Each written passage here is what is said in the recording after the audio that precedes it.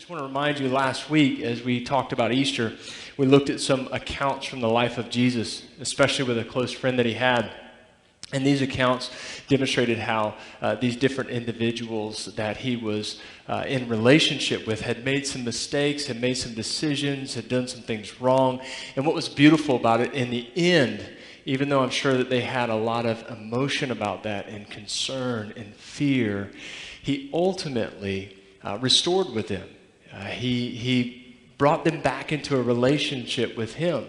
And it was because of their faith in the resurrection that was possible. And what we said about that was simply that when you believe in the resurrection power of Jesus, you can have new and you can have better life.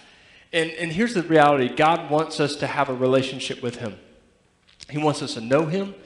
He wants us to find freedom in that relationship with him as well.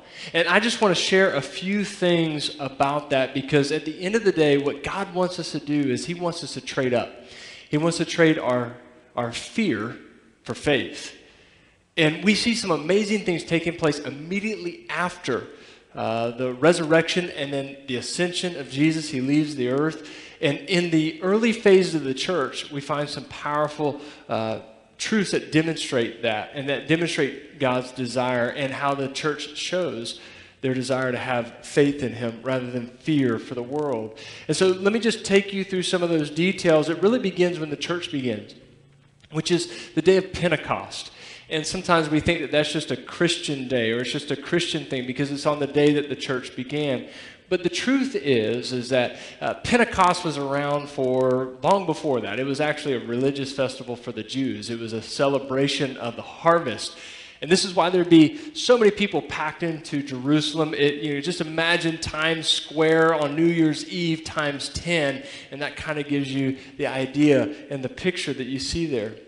But let me share with you just what we see happening on that first day of the church, what we see taking place. The followers of Jesus are listening to the commands that Jesus gave to them. They're doing exactly what he asked them to do. And what we know is this. It says this: on one occasion, while he was eating with them, he gave them this command: do not leave Jerusalem, but wait for the gift my Father promised, which you have heard me speak about. For John baptized with water, but in a few days you will be baptized with the Holy Spirit. So, and then what happens as a result of them waiting, as a result of the Spirit showing up, he shows up in a loud fashion. There's a noise. I don't know, being in Central Florida, I think of the sonic boom, when ultimately a space shuttle returns. But it was far more amazing than that. It caused all of the people who were in their homes early in the morning to come out to see what is going on, what's happening. And listen to what takes place. Now they were staying in Jerusalem, God-fearing Jews from every nation under heaven. When they heard this sound, a crowd came together in bewilderment, because each one heard their own language being spoken. Utterly amazed, they asked, "Aren't all these who are speaking Galileans? Then how is it that each of us hears them in our own native language?" So not only do we see something very amazing and unique take place, that is, the disciples gathered there, the followers of Jesus, in this home, just like Jesus said, Spirit comes on them in a way that we only see happen twice in the scriptures. On them, and then 15 years later in Acts chapter 10, we read about how it happens to Cornelius. This is a non-Jewish family, and God was declaring, hey, listen, my Spirit and my salvation is for everybody, not just for the Jewish nation, it's for all nations. And then now we see all these people from different places that speak different languages coming out because of something amazing that's going on, and they're hearing the gospel in their own language. They're hearing people that are nobody, so to speak, of who aren't educated in their language, being able to speak in their language, which is powerful. And here's the thing. As the gospel is presented at this time, we got to realize that the audience is pulled together. Their attention is on God. And what Peter is presenting to them is information that would be Old Testament information. This is what this prophet said. This is what the Psalm said. All of it was said about Jesus. It was all said about the Messiah who was to come. And he's making the case for why Jesus, who had been crucified, resurrected, and then ascended, is exactly who he said he was. And look at what happens as a result of that. As Peter's preaching this message, he says this one last thing. Look at what he says. Therefore, let all Israel be assured of this. God has made this Jesus, whom you crucified, both Lord and Messiah. That's like that pin drop moment. It's a powerful moment in what he says. He basically says to them, he's exactly who God said he would be. All the prophets talked about it. You should have seen it. You missed it. And you called for him to be crucified. And guess what? You crucified the Lord and the Messiah. Look at how they respond. When the people heard this, they were cut to the heart and said to Peter and the other apostles, brothers, what shall we do? What do we need to do? How do we fix this? How do we make this right? This idea of being cut to the heart's a powerful statement. It's saying that they were very emotionally moved towards anxiety, emotionally moved towards remorse. In essence, they're fearful, they're scared, they're afraid. They realize that this is who we waited for, who we've been told about all our life, and we called for him to be crucified. And so in that moment of fear, they're calling out, asking, what should we do? Now listen, I know that all of us have moments of fear. It may be fear because of, like this context here, we did something, and now we know that there's some sort of consequence to it, or we did something and we're afraid it'll never be back the same that it was. Whatever it may be, or it's just the kind of circumstances we find ourselves in now, experiencing some very, very unusual, unprecedented things in our time, there's always this opportunity in the world to impress fear on us, to pull out the emotion of fear from us. And we see that taking place in this moment. Now, the statement here, cut to the heart, that really gets at it. And as we understand it better, let me say something that I think is so important here. There is always an element of fear in faith. There's always an element of fear in faith. It's more than just simply this idea of reverence or awe. And it's not just this Old Testament idea, like, well, that was for the Old Testament. Jesus came along. He's all gracious now. We're buddies, and God's like some sort of fuzzy grandpa that just gives us whatever we want.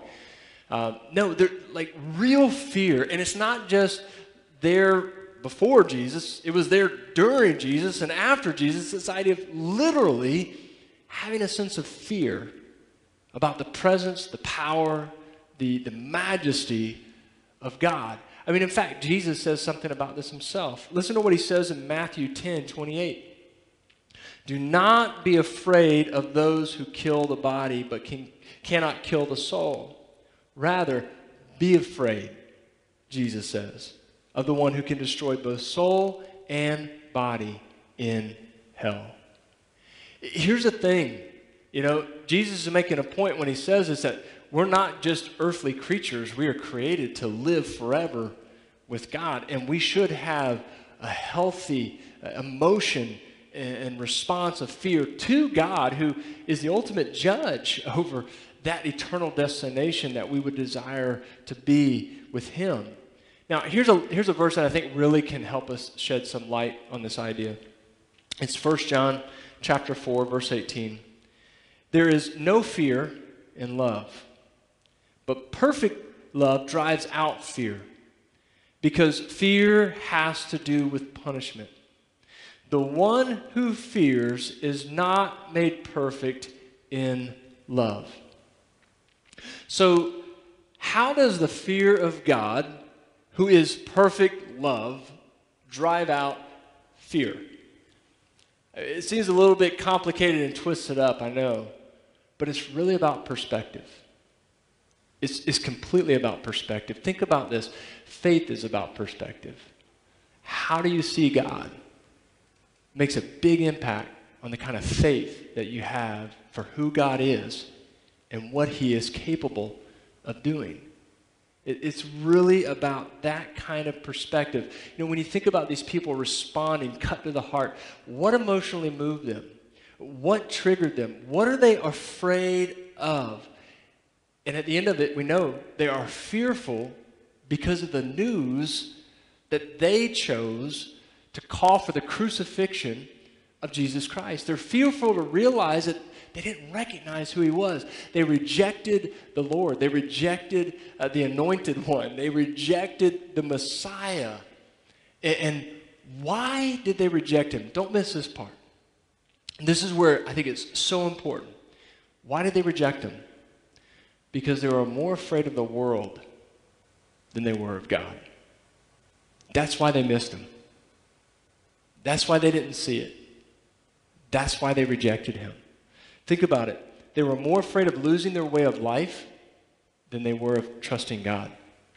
They were more afraid of what the Romans could do to them than they were of what God could do to them. They were more afraid of anything and everything within the world except for having a right fear of God. Now, when faith begins to happen in our heart, our perspective begins to change, and we have an understanding, a better understanding of just how dangerous God is. I realize that sounds strange, that sounds weird. It's like, God's not scary. It's the world that's scary. But here's the problem that we have with our perspective sometimes is we see the world as very dangerous, very scary, a big threat to us, and then we think we just need God to balance it out. We need God to fix it. We need God to make it better. But that puts him in a position where really his power is no greater. He's the one who created the world. He's the one who called it into existence. At the end of the day, he is so much of a greater threat to us than the world ever is. And I know that sounds a little weird, but think of it this way. God is the greatest threat to my ego, but not to me personally. God is someone who threatens my delusions of how I want life to be so that he can set me free with what is true. God crushes me under the weight of his glory. But yet at the same time, he gives me the opportunity through his Son to be a part of that glory. And as Paul says, to move from glory to glory, that is, to be able to be a part of what God is doing, grow in my relationship with him, and experience an even greater sense of glory as I grow with him as well. God is a terrifying judge of my sin. And yet at the same time, he is the one who brings mercy and grace and forgiveness to the significant struggle that I personally have in regards to my own sin. You see, it's a fear of God that brings about a wisdom in my heart, but then it's the love of the Lord that brings that to ultimate completion. And that's such an important thing to understand and to see. Faith may begin in a sense of fear, but it is perfected, it is made complete, it is made total in love. Let me make this personal. Let me try and just simply give you a simple statement to clarify this and to help us all apply it in our own lives. It's simply this.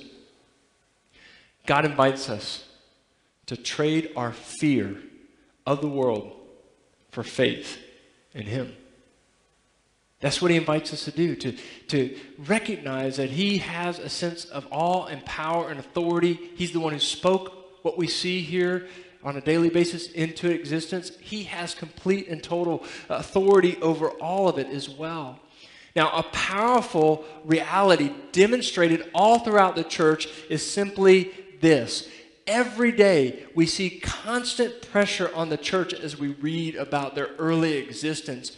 Constant threats. I mean, real serious threats from the world. Threats of harm, threats of taking everything that they have, constant threats. And you know how they responded to those threats consistently, day in and day out? They responded in faith, not through an emotional response of fear. This is so important to recognize, because think about this. The disciples were a scattered bunch of people fearful for their lives after the death of Jesus. They deserted him. They're spread apart. They're hiding in homes. They're afraid for themselves. They're afraid for their families. They're afraid for their friends. They're going back to their old way of life. They're like, hey, the last 3 years of our lives have been wasted, everything. But then 50 days later, after all of this fearful response, just in 50 days, 7 Sundays later, they go from being people who were so fearful of the world to demonstrating a powerful faith in God that changes the world. How does that happen? I mean, the only logical explanation of how that happened is an encounter with God where their perspectives changed and they began to trade out their fear of the world for their faith and their trust in God. Now, let me read just a couple of the last things that takes place in this story that we're reading about this morning. Because when Peter says what he says, their response is, what should we do? They're like, we've got to do something. We know that we need to make a move. We know that we need to take some sort of action. We want to demonstrate our faith. This is what Peter says to them. Peter replied, repent and be baptized, every one of you, in the name of Jesus Christ for the forgiveness of your sins, and you will receive the gift of the Holy Spirit. The promise is for you and your children and for all who are far off, for all whom the Lord our God will call. With many other words, he warned them and pleaded with them. Save yourselves from this corrupt generation. Those who accepted his message were baptized, and about 3,000 were added to their number that day. Paul tells them to repent. He tells them to change their perspective, to change their mind. The idea behind this is with understanding or with knowledge, you make a different decision in your mind.